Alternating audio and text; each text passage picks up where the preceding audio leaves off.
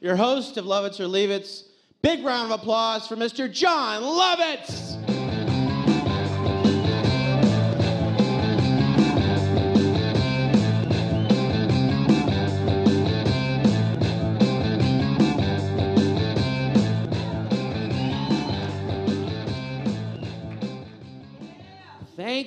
Thank you. I want to thank everyone for coming to the John Lovitz Comedy Club and Vodcast Theater, Universal City Walk. You in the audience, you're here. We're also live right now on Ustream, so everyone that's watching right now on Ustream, I want to thank you. And I think this is our first show that we've streamed live. By the way, if you want to see other interviews or shows, there's a show, FYI, with these two major leaguers, Robert Fick and Dimitri Young, and they have an exclusive interview with Lenny Dykstra. There's a one called Talking Marijuana, which is about the legalization of marijuana, and then John Lovitz Vodcast. I interview Gene Simmons, Gary Busey, and it's a lot of fun. It's on the John Lovitz Vodcast Network. But now, I'd like to introduce my special guest. You know her. She's one of the original cast members, one of the creators of Saturday Night Live. Ladies and gentlemen, Laraine Newman.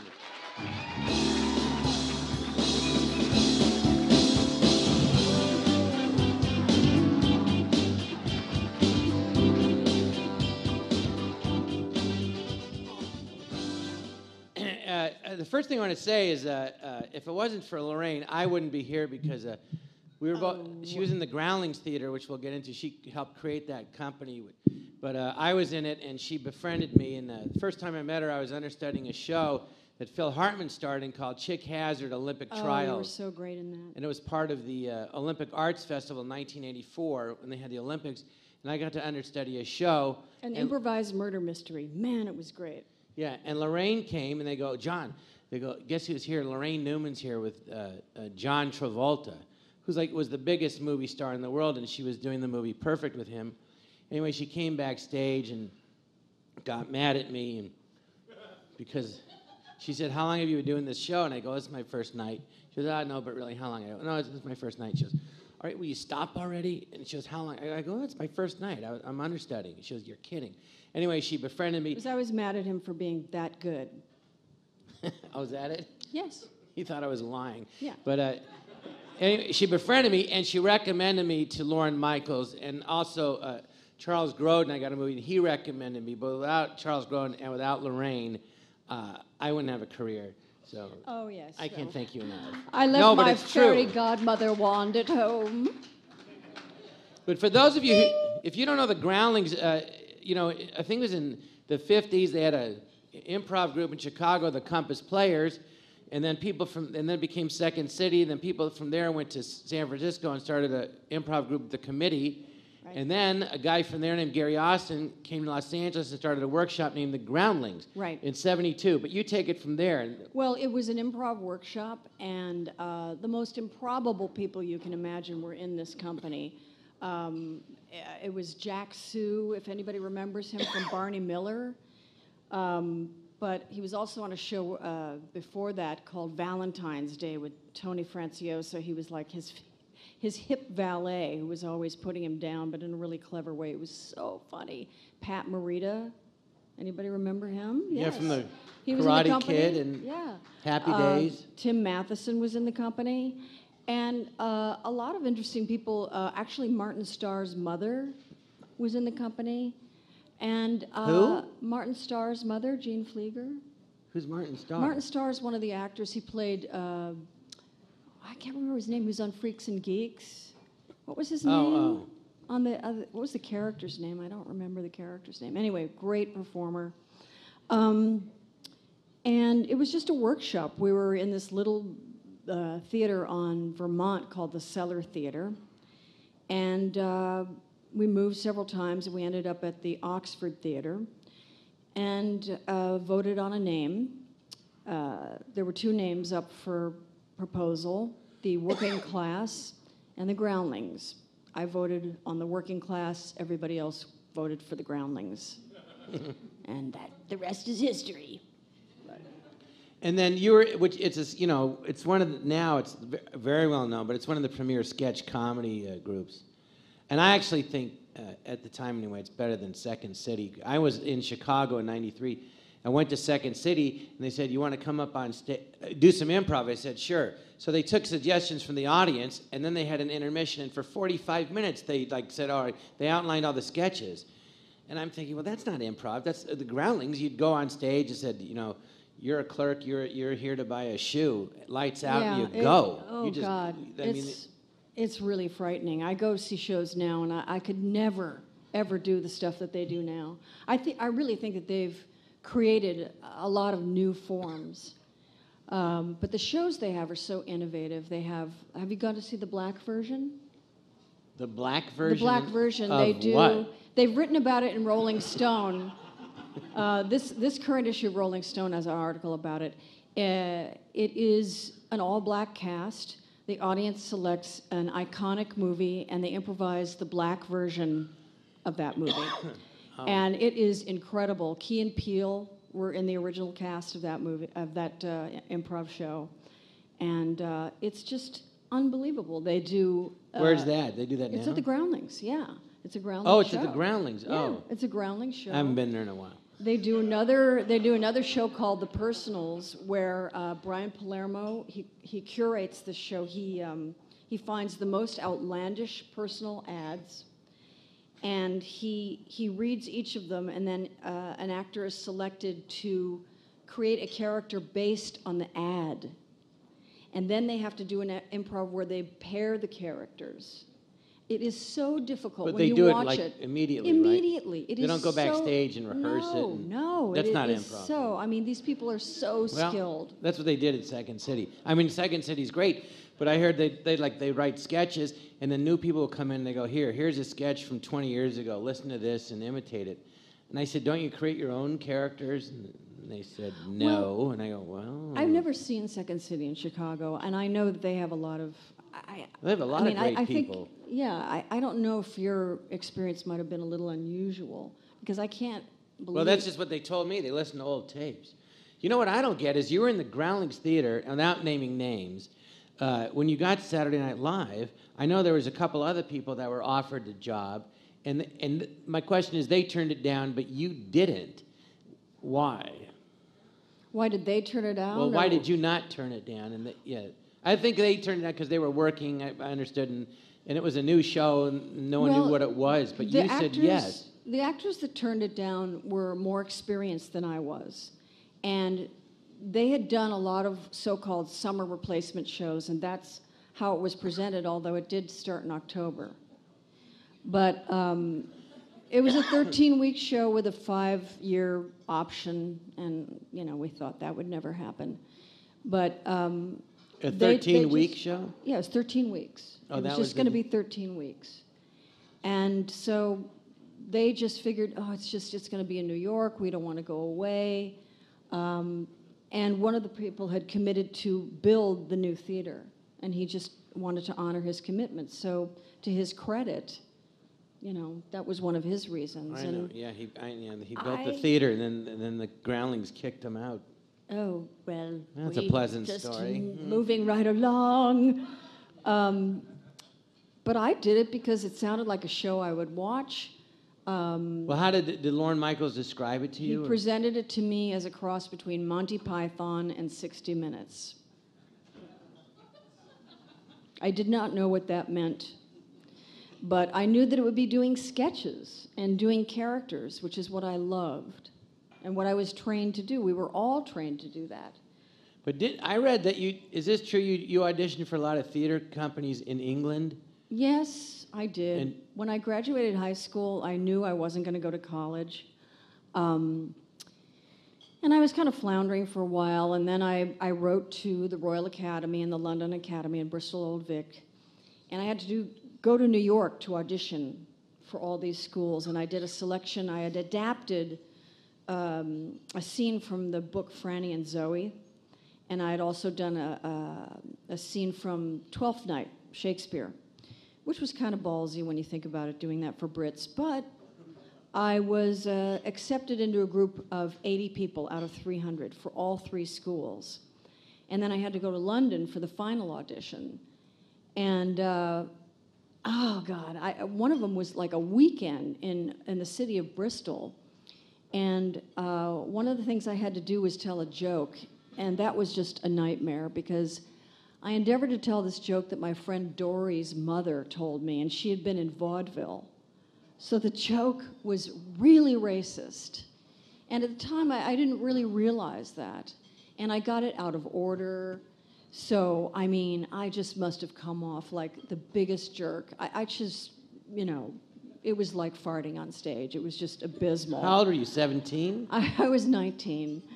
And there are no excuses. And so I was just in London, rejected by all 3 schools, and just thought my life was over. And then my mother suggested, I had studied mime, actually, for 3 years before that, and improv. And so I went over to Paris and ended up studying mime with Marcel Marceau for a year and a half. Marcel Marceau? You studied mime? Yes. What did he say? I did he say anything? Well, yes, he did. He did. He spoke to me. I hate to say it, but he did. Well, what was he like? He was great. He was a great teacher. It was a very rigorous school. I mean, first of all, it was 5 stories up in an old opera house. So every day, walking 5 stories up in a circular staircase, fencing, acrobatics, ballet, and mime technique every day. And I was in the most incredible shape of my life. I gained weight for the first time in my life because I was a skinny kid my whole life. And I also lived on a street that was an open-air market. So, let me see. It sounds very romantic. It was. It was Paris great. It was great. And how many times did you sleep with him? Well, we mimed sleeping together. And you didn't mime that? I beg your pardon? Well, how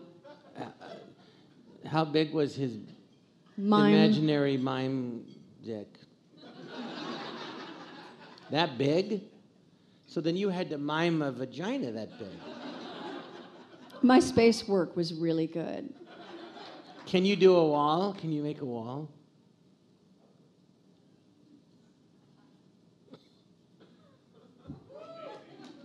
This is one of the things he taught me, which was, it's not that easy to do, actually, but, and I think it was to do a snake or something, an animal of some kind. I don't know. Were you trying to get into his company? He had no company. Oh, there wasn't? There was no company. Oh, it was just a school? Yeah, it was a school for mimes. So practical. And then he would send everybody out and say, good luck? Yeah, actually. Or did he say anything? It was, Did this was the. Good That's point. how you know you passed? So what if you didn't pass? You? He was a really nice guy, and a lot of these kids spent every dime they had just to get to Paris. And once they were there, they had no money, and he ended up supporting a lot of these kids. And eventually the school had to close because. Oh. Did he speak English? Yes, he did. He spoke English. So then how long were you there in the mime class? You said 6 months? A year. Oh, a year. A year and a half. ADD. But I tell you, it was only French and sign language was spoken in the classes because a lot of students were deaf. They were deaf? That is correct. Well, maybe this is wrong, but it seems to me a deaf mime is cheating. Because they've been miming up to the point they entered that school. Right. John, it's been over 30 years. It's not like anyone deaf is going to hear this. I've never considered that, but I think you have a good point. But it's like doing stand-up without the need to talk. No, I couldn't do mime. It's very hard. But so then you were there a year and a half, and then what? You just said, I'm going back to America, or you didn't want to stay in Paris? Or? Well, the school had closed. Oh, you were there when it closed? Yeah, so I went back to LA, and a friend of mine wanted me to be his audition partner for the drama school at Cal Arts. So I was, and they offered me a spot at school. Oh. And was Robert Fitzpatrick there? I don't know who that is. He was the chancellor of the school. I don't know, but that's where I met Paul Rubens. A.K.A. Pee Wee Herman. Is that how you got in the Groundlings through, or that's just a coincidence? The Groundlings hadn't started at that point. It was not in existence at that point. That's how he got to the Groundlings, through knowing me. I recommended it to him. Oh. And what were you studying at Cal Arts? Well, I realized once I was at Cal Arts that I did not want to be an actress in the traditional sense. I didn't really, they were doing all sorts of emotional exercises, and I was just really uncomfortable with revealing aspects of myself that were really what it meant to be an actress. So I understood that this was not really for me. But they also had an improv show that they were doing, and that I did, and I did it with Paul. Oh, wow, that must have been cool. Yeah. Well, whose hair was this long at the time. What I want to know is, like, everyone knows the story about the first show of Saturday Night Live and everything, but what I'd like to know is when you got to New York, what was it like putting the show together and meeting everybody for the first time, and did you think it was going to work, or all that kind of stuff that nobody would know but you and the people that were there? I was very myopic because, I was very young, and so I was very self-involved. The first friend I made was Gilda, and the show had not been fully cast at that point, so we watched a lot of auditions.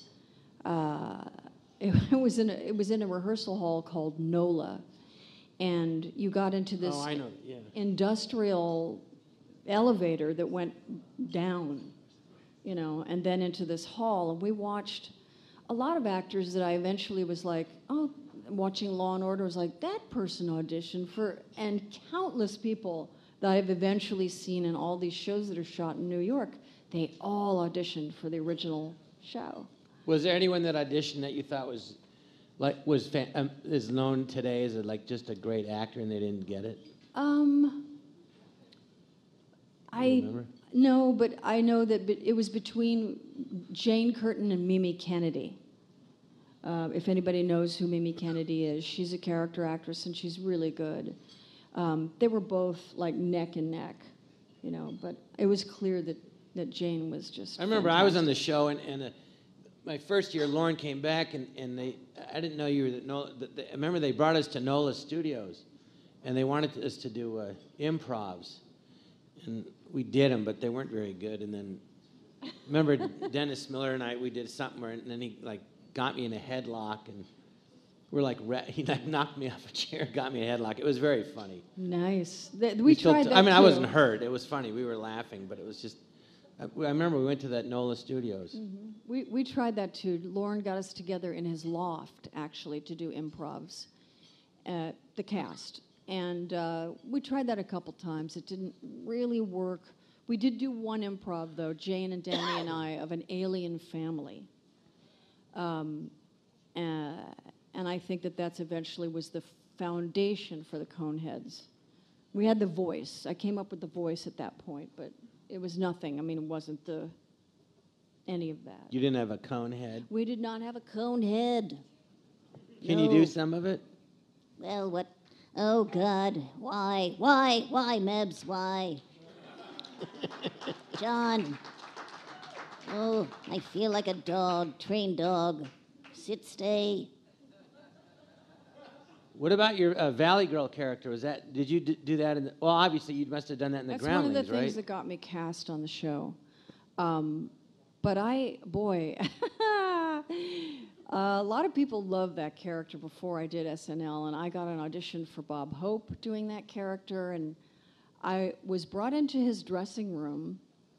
Bob Hope's dressing room? Bob Hope's dressing room. He had he was holding onto one of his golf clubs, and he had a bunch of his buddies in the dressing room with him. And I did the monologue, and I swear to God, he looked at me like, that doesn't even belong in the same room as show business. He just did not get that character at all. And Joel Silver, who at the time was Aaron Russo's assistant, hired me to be in the Manhattan Transfer special. And I had my first day of rehearsal, did the character. At the end of the day, I said, Joel, what time should I be there tomorrow? And he was like, oh, God, you're fired, because they did not get that I know character. Tim Hauser, he's one of the lead singers in Manhattan Transfer. Yeah. I'll give him a shit about that. Oh, boy. So, but yeah, it was so nice that, and when Frank Zappa actually, when he did the show, he was fascinated by that character. He really wanted to do something with it, but we never really got around to it. But then he did that song with he his did it daughter. with his daughter, yeah.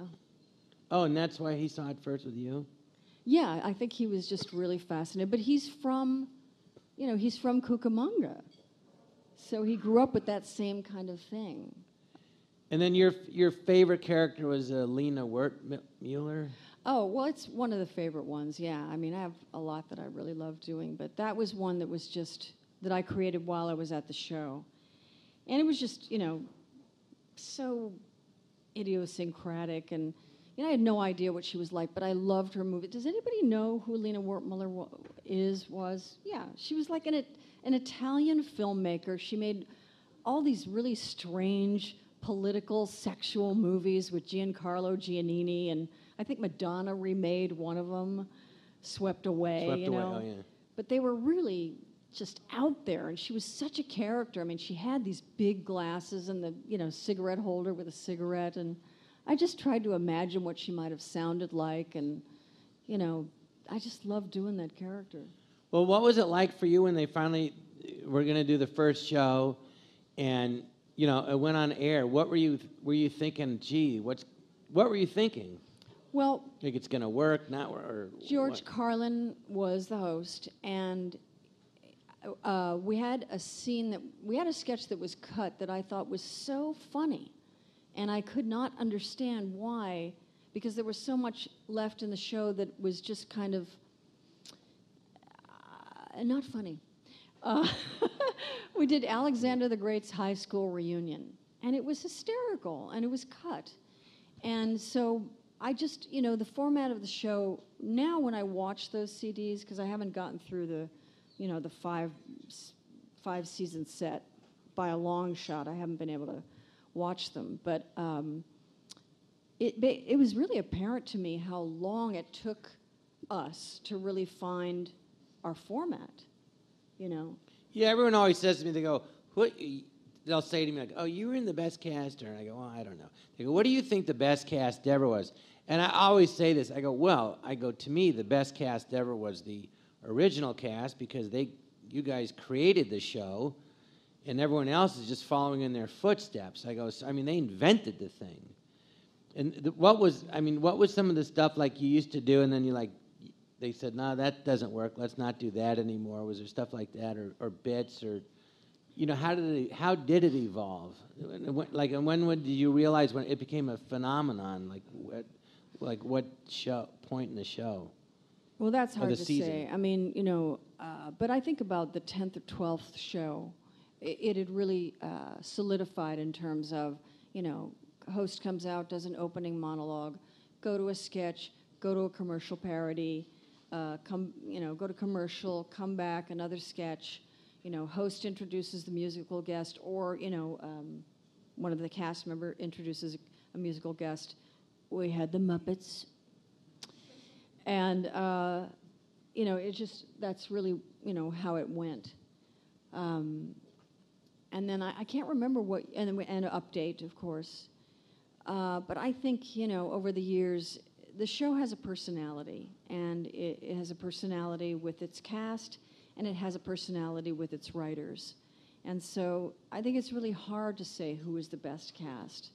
You know. Yeah, I don't think there is a bet. I mean, I don't think there is I say either. it depends who's doing it. Yeah, absolutely. But I mean, the guys that to me created it. You guys created the show. It's like, Well, you can't top that. I think the writers are really who created the show. I think it's really about the writer. The writer is the show, to me.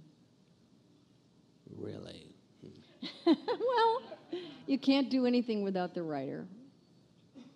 What was a personal question for me? I got really close to Herb. Speaking of writers, Herb Sargent, who'd written on Herb Sargent was like written on the Steve Allen Show and a ton of shows, and he was like, what was he, 60 when?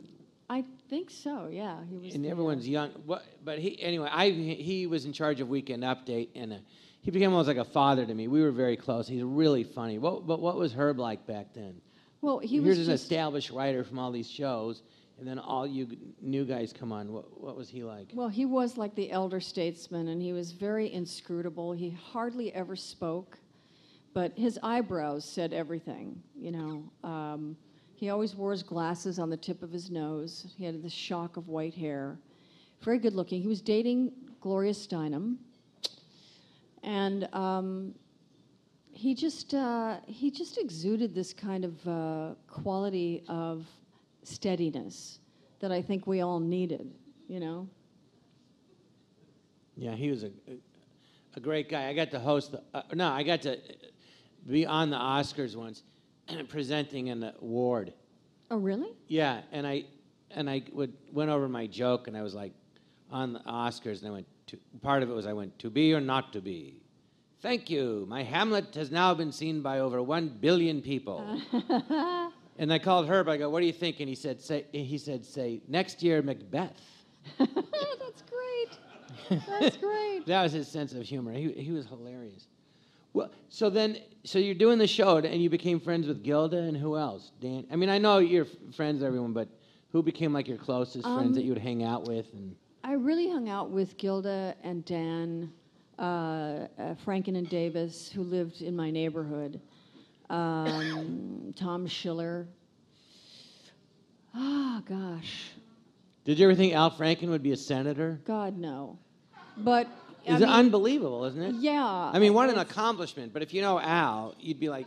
He's such a hothead. I just cannot imagine him in politics. I mean, he's smart enough. There's absolutely no doubt about that. He is absolutely such a bright guy. And I mean, he went to Harvard. So, you know, there's no, doubt about that. But he's so passionate about his beliefs, and he gets so aggravated. He does not suffer fools gladly. No, he has no so, tact. God, being in He hired me politics. for Saturday Night Live, Al and Tom. They saw me. Well, I had to audition for them after you recommended me, and then they, and an agent and everyone else. But they brought me in to meet Lauren. But Al Franken, I can't imagine the Senate because I wrote a sketch where it was like called the Al Franken School of Etiquette. And it started off with going, hey!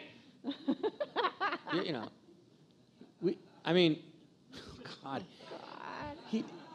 I'll just tell you the story. Oprah Winfrey was hosting. This was my first year, and they said, so you go in, I imagine you do the same thing with the host, come in Lauren's office, Monday. and you don't sit around. Yeah, it's the same here. Well, obviously, Lauren did the same thing. So the Oprah Winfrey's hosting. This is like in 1985. And Al goes, anyway, we had an idea for a sketch for your Aunt Jemima. Oh. And my jaw dropped open, and I'm like, well, why don't you just say, because you're, fat, black lady. I mean, well, that's what was inferred, clearly. I couldn't believe he said it. And then everyone went around. She goes, no, I don't want to do that. And then 10 minutes later, Jim Downey was the head writer. He comes in. They go, Jim, do you have any ideas? He goes, oh, has anyone brought up the Aunt Jemima idea? And she goes, I don't want to do it. Damn. But they ended up doing a sketch where Denitra Vance, God rest her soul, the movie The Color Purple was out. So the cold opening was Denitra talking to, as Whoopi Goldberg's character in The Color Purple, talking to Oprah. And Oprah goes, I don't want to I don't want to do the Aunt Jemima sketch, you know. She goes, what should I do? And I think Danger goes, beat him. And then Lauren goes in, he goes, Oprah, I want to talk to you about the Aunt Jemima sketch. And he goes in, and you just hear this big fight. And the door opens, great. He's got a black eye. And, you know, That's fantastic. and We had a situation where I had been imploring them to have Christopher Lee host the show because I am a big horror nerd. And at the time, nobody knew who Christopher Lee was, but he, you know, I mean, you know him now from Lord of the Rings, but he was they didn't know who he was? They just didn't see him as a host because, you know, he wasn't like, he was a character actor, but he was from all these Hammer films playing Dracula. So the first thing he says when he comes to host the show is, I do not want to play Dracula. So, you know, we were just at a loss, but he turned out to be a fantastic host. You know, he was such a funny guy, great raconteur, and Great voice, right? Oh yeah, great. What about the famous story when Milton Berle hosted the show? Oh my God. He was telling everyone how to do it, or what happened there? He just was not a very nice guy. You know, he just came from a background that made him very surprised at what we did or did not know. Like, you know, he was with Jane and Gilda and I, and he said, do a little two-step, a soft shoe, like tap dance. And we didn't know how to do that. He says, where's your talent? You know, and we looked up to him. He was Uncle Milty, you know, so it was really hard to have someone like that say that to you. So he was not beloved. But was he ever, looking back on it, when he would say do certain things, was he, because he kind of invented, I mean, he was the first, Yes, he made he did. live television huge. But Was he right? You know, he would change stuff on air. And he is from live TV, and he should know that you really shouldn't do that. I think that's why Lauren does not broadcast that show. But did he change stuff when he did it live on air? He would I just don't go? know the answer to that, but I think that, you know, in the context of his show, it might have been all right, but he didn't have other actors depending on cues. Do you know what I mean? Oh, yeah. I mean, our show was strategic in that way. Did you have cue cards in the show then, too? Oh, yeah. Didn't you? What we did, but I remember my first show, Penny Marshall was hanging out the first 2 weeks of the show, and then she says, she befriended everybody. Oh, and she gave me a lunch box for the opening show. It said Night Rider, and in it was like, you know, Maalox and aspirin. It was like your Saturday Night Live kit. And I didn't understand why she gave me all that stuff, and then I started doing the show, and I got it. Yeah. It was nerve-wracking, but after the first show, she called me up, and she goes, learn your lines. And I'm like, oh, can you tell I'm looking at the cards? Because I'd never used cue cards. It was my second, William, I don't know. It was the first real regular TV job I ever had. I had like 5 shows on a sitcom once, and I didn't have a lot of experience on TV. And Tommy I thought Flanagan I could on look The at the Tonight cards. Show. Yeah, the liar characters on The Tonight Show.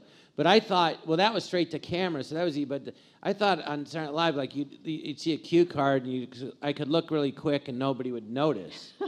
And of course, you just see my eyes going, like darting like crazy. So she said, learn your lines.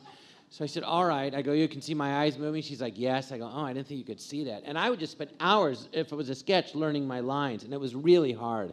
But to camera, I would say it. Well, what did you do when they cut lines and changed stuff between dress? Well, I rehearsals? would go, well, you know, they have dress rehearsals. I mean, it's exactly the same.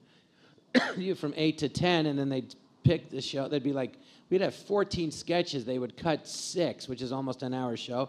And then we'd go in Lauren's office at 10:30, and you'd look on the board and see what was in or out. And then on the back of my script, I'd make, like, if I had 5 scenes, I'd write the order of the scenes as the new order in the show, and then I would write notes on there. Mm-hmm. And also, I noticed, honestly, I was the only one writing down the notes. I don't know how the other people did it, because I couldn't remember. Right. And But I mean, what about internal cuts in the dialogue? How did you? Well, I would write it, and then I would have to remember. I would write down the cuts or some of it, but I would look at the cards sometimes. But mostly, I'd write the notes, and then right before the sketch, I'd stare at the notes, and go okay, and then just go. And I mean, you had to make your short-term memory like really good. That's I didn't remember the fantastic. cuts, but I mean, you kind of had to. Wow, I don't just know if I got remember really the good cuts. at reading the cue cards because I had this one bit that. Well, sometimes I would look, but mostly I would learn the lines. But the cue cards, one time they held them up. I was doing Lewis, what's his name, Buckwiles, I don't know, from Wall Street, and I was saying all this stuff about Wall Street, and the cue card guy, he tilted the card, and I couldn't read it because the light was Reflection. glaring, and I Oh, just God. started making up all this stuff. It was ridiculous. About Wall, I don't know what I said. Anyway, the market was bull, and there's a cow coming along shortly, and I don't know what I said.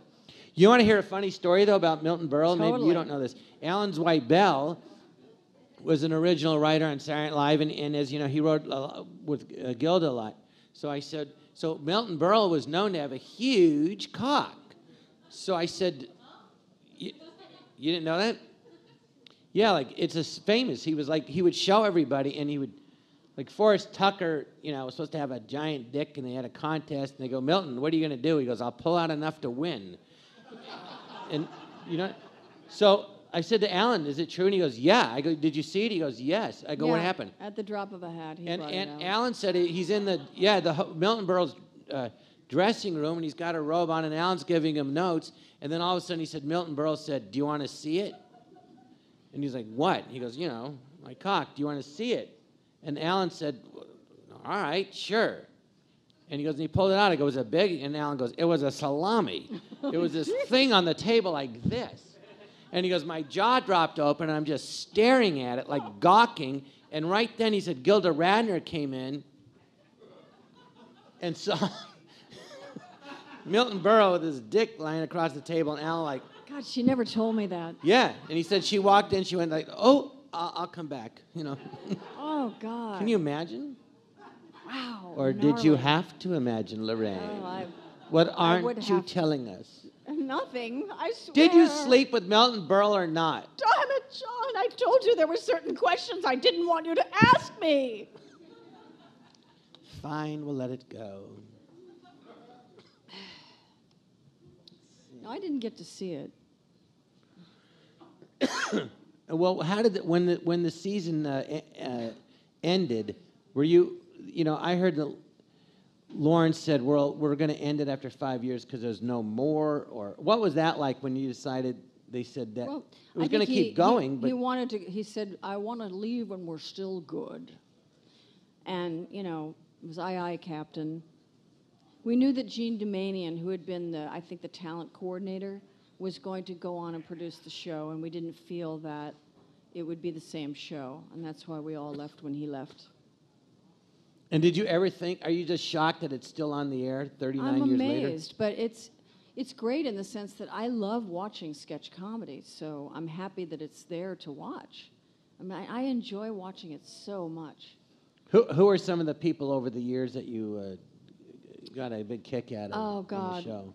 Well, I love Amy Poehler and Kristen Wiig and Tina Fey, Jan Hooks, Christine Ebersole. I know I'm going to forget people. I love Bobby Moynihan and Mike Myers. Bill Hader. Oh, God, Will Ferrell. Oh, God, there's so many. Fred Armisen. There's just... You think it's amazing how they keep finding people that are completely unknown, and then they just get huge, and there's like talent. It's like an endless supply of talent. I And that know. show can go on forever. Yeah, it could. I asked someone some Twitter questions, if they want to ask me on Twitter, and they said, "What was it like you always hear, oh, Saturday Night Live, it's a boys' club, and the women, and they had a hard time getting sketches on." I've always said that it is a meritocracy. Whatever is funny goes on the air. The women, from my perspective, were never shut out. were never kept down. It just, whatever was working, whatever was getting laughs, is going to go on the show. That's it. I mean, it's a business. That's how it works. Well, tell us, then you left the show. Now, you have a huge career. Tell us about, in animation. You're also, Lorraine's a great writer. By the way, what's your website, LaraineNewman.com? Yes. Yeah, and I looked at it, and it's like,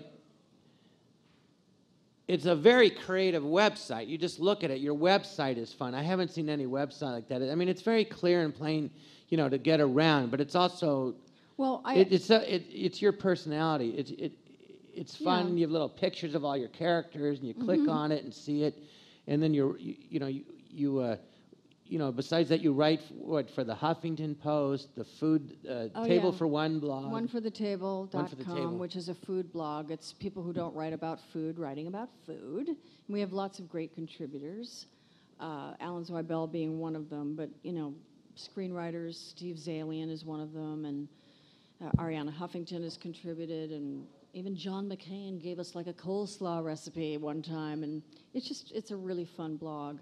You should write for it sometime. But I've also written for McSweeney's and In-N-Out Burger, your that friend. right. That's what I'd be writing. By the way, people, you should know that this club makes the best French fries I have ever had in my life. Has anybody ordered them? How great are they? They're really good. Yes, they are very French. Well, can you do some of your, just for entertainment purposes, some of the character voices you do in animation? Like you did SpongeBob? I have done SpongeBob. I am Grandma Plankton on SpongeBob. Let me see. What would she say? Oh, give me my medicine, damn it. Well, she wouldn't curse, but give me my medicine. I'll go to sleep now. And does anybody ever watch As Told by Ginger? I don't know if this is demographic, but I played the mother on that, Lois Foutley. And she was kind of from New Hampshire, and she would yell at a kid, Carl, Ginger, get in here. I want to take a bath, and bring me that Havarti cheese, will you? And, oh, gosh. Did you always do voices, or growing up, just goofing off? I think so, yeah. That's how most people do it. Well, we're going to take some questions from the audience. Raise your hand if you want to ask. Are they ready to do that, Mark? Yep. Raise your hand if you have any questions for Laraine. I said Gildas. Ooh. Well, I'm thinking of all that. In the meantime, what was your favorite? Someone tweeted, what was your favorite character to play on Saturday Night Live? Oh, God. It's from Sam Myers. I get that question so many times, and I can never really answer it. I liked a lot of the characters that I brought from the Groundlings, but I also liked creating new ones. There's some seat-of-your-pants characters that you come up with at the 12th hour. When Danny, I think one time Danny wasn't there to do the show. I think Danny and John left in the 4th year. Yeah, they left the 4th season. And so we had Bad Playhouse, and we needed, he did Leonard Pinth Garnell. So I had to play Lady Pinth Garnell, and I did not know what I was going to do. And that day I had seen Murder on the Orient Express, and I had seen Wendy Hiller play a dowager, and I decided that would be a marvelous voice for Lady Pinth Garnell. But I'm telling you, that came to me seconds before I had to go on. So seconds before? Seconds before, oh my so God. I love shit like that, not. So, I mean, it's hard to say. I love a lot of the characters that I've done. Caitlin, she says, please just tell her I think she's so amazing and idolize her.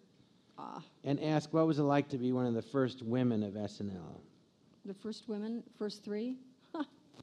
Well, Gilda used to say that at the end of our tenure there, we would have to split a watch 3 ways. Here's an interesting question from MJ. Who would you rather make out with now? Chevy Chase, me, or a vacuum cleaner? You, MJ. Who? MJ tweeted that, right? Yes. MJ. Do you know him? I do. That's a friend of yours? No, I have no idea who that is. Made you look. So stupid. These people, I go, it's 8 p.m. They go, when it's 8 p.m. in the West Coast, it's 6 p.m. in Oklahoma. That's the tweet? That doesn't even make sense. No, when it's 8 p.m. in the West Coast, it's 6 p.m. in Hawaii. Well, this is why the middle of the country is so bright. Do you have any questions from the audience you'd like to ask Laraine? Oh, yeah, go ahead, sorry. How do you get in the character before you go into the show? How do I get into character? Well, this is not acting. It's sketch work. So it doesn't have a lot of depth to it. That's what I like. No depth. So it doesn't really require any kind of getting into it. I mean, usually it just requires a costume or a wig. But then you just pretend and go. Oh, I right? pretend, It's just more yes. fun. It's so much fun. I love it. Did you guys rehearse the sketches ever? Oh, yeah. Well, camera blocking, you know. Camera block. Yeah, but we would sometimes you'd camera block a sketch on a Thursday at 3 in the afternoon, and then you wouldn't do it again Until dress rehearsal. Saturday at dress. That's what's and I so could never get amazing. anybody to rehearse with me. Oh, I know. But that's what was so amazing to me, that everything is the same. I heard Andy Samberg on the radio getting interviewed, and he ran down the schedule, and it's exactly the same as it was when we That were was why I there. wanted to do it. But when you were doing it, it was like I mean, imagine this a show now. If it has a 14 rating in prime time, it's huge. You guys had a 14 rating on a Saturday night at 11:30. Eventually. I mean, that thing was a phenom. That show. Eventually, yeah. It was exciting. Well, I told you about the time that John Lennon said hi to me in the hall at 30 Rock. No, tell us that. No, I didn't. Oh, well, I had come from being photographed by Francesco Scavullo, who was a very big fashion photographer in the 70s and 80s, I guess. And I was going to read through, and out of my peripheral vision, I could see these two people, and as they came into focus, I could see it was John and Yoko. And as they passed in front of me, John said, "Hi, Laraine." And I mean, it was like he knew my name, you know. And I couldn't talk. I had no saliva in my mouth. I was like, and I got into the elevator to go up to read through, and I wanted to scream, "John said hi to me in the hall," but I realized that would sound really high school. So I didn't do it. I had the same experience. You did? Well, it was Cher, but That's cool. no, but she was in her dressing room, and I went to say, she goes, "Hi, John." I go, That's great. "Hello."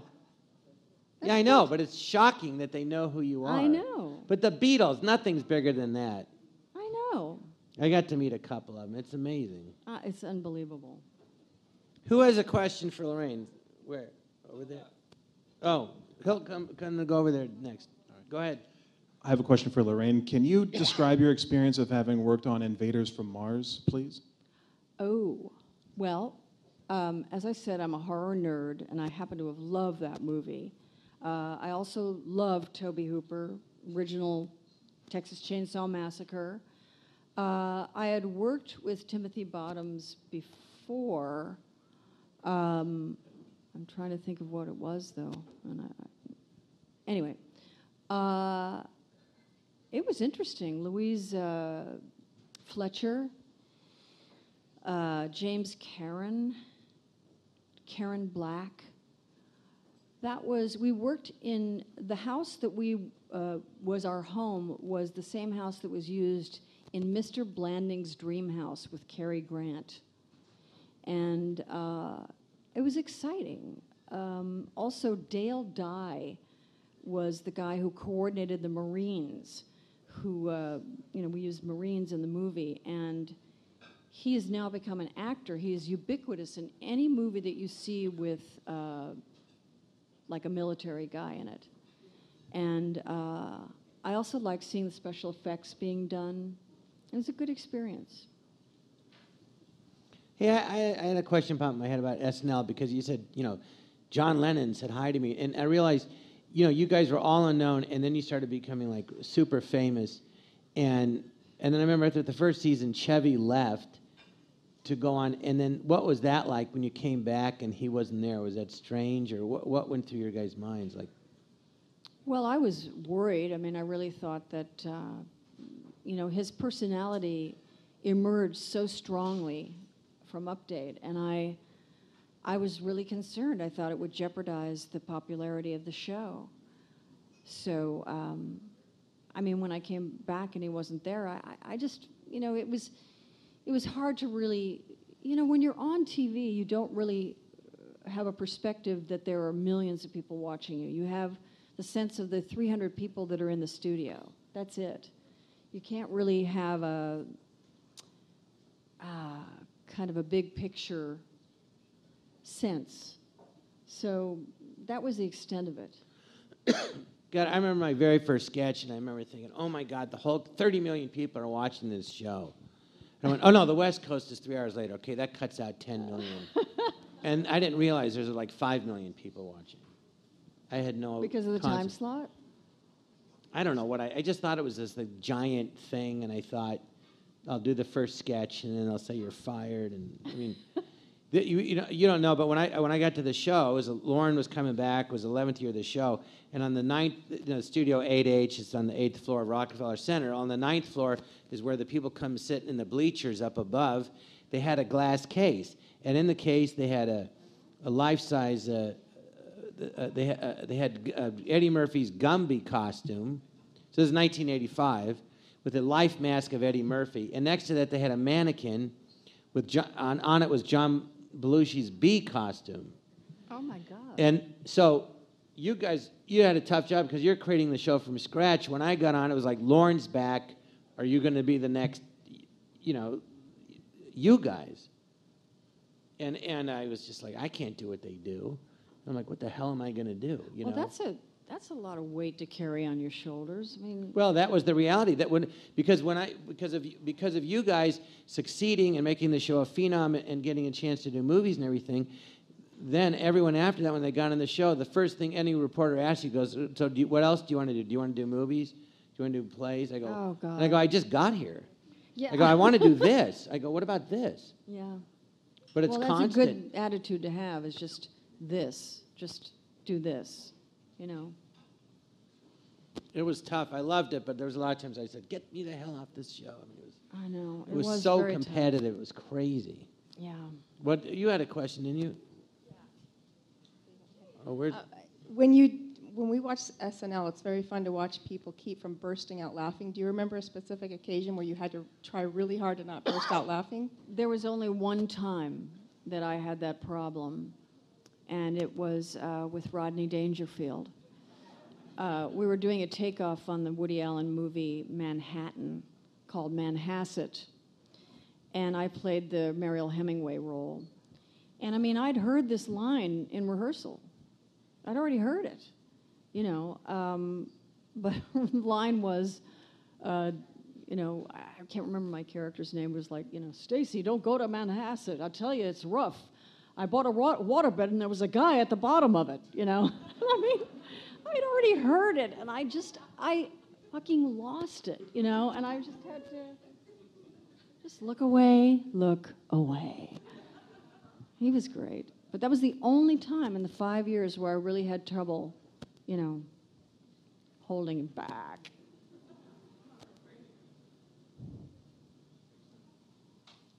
What's with the blue light? Is that time is up? Huh? That's a good Don't time. whisper the answer. I can't hear you. What? Wrap it up. Oh, wrap it Okay. up. All right. Does anyone else have any other questions for Laraine? You have any questions for me? I do. I have one. Do you ever have a crush on anybody that you worked with, like on SNL? Any of your cast members, any of your guest hosts? Well, I dated Danny. But, Oh, now you bring that up. Yeah. I was going to ask if you banged anybody, but I was trying to. For how long? Very briefly, but we're still very fond of each other.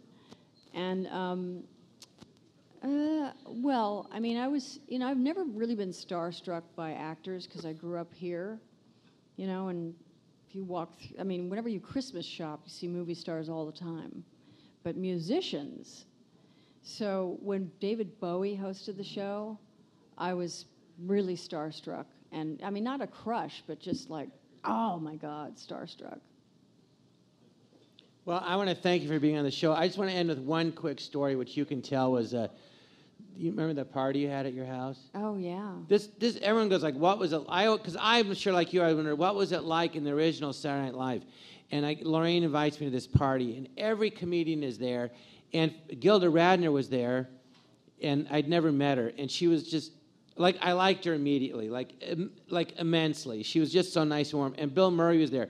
And about an hour into the party, or hour and a half into the party, all of a sudden I look up, and Bill Murray has Gilda Radner over his shoulder. It's Billy and Danny. Oh, Billy and Danny, and running around your house. Say your goodbyes now. She's a goner. And she was laughing hysterically. Yeah. And it just felt like that's what it must have been like when you guys did it. Yeah. Well, Laraine, thank you for being here, and thank you for John. creating Saturday Night Live with everyone else. It's a real treat.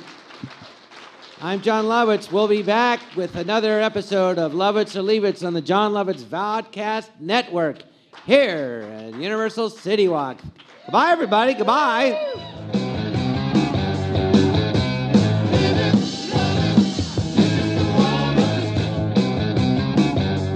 Ladies and gentlemen, give it up one more time for Mr. John Lovitz and his very, very special guest, Miss Laraine Newman.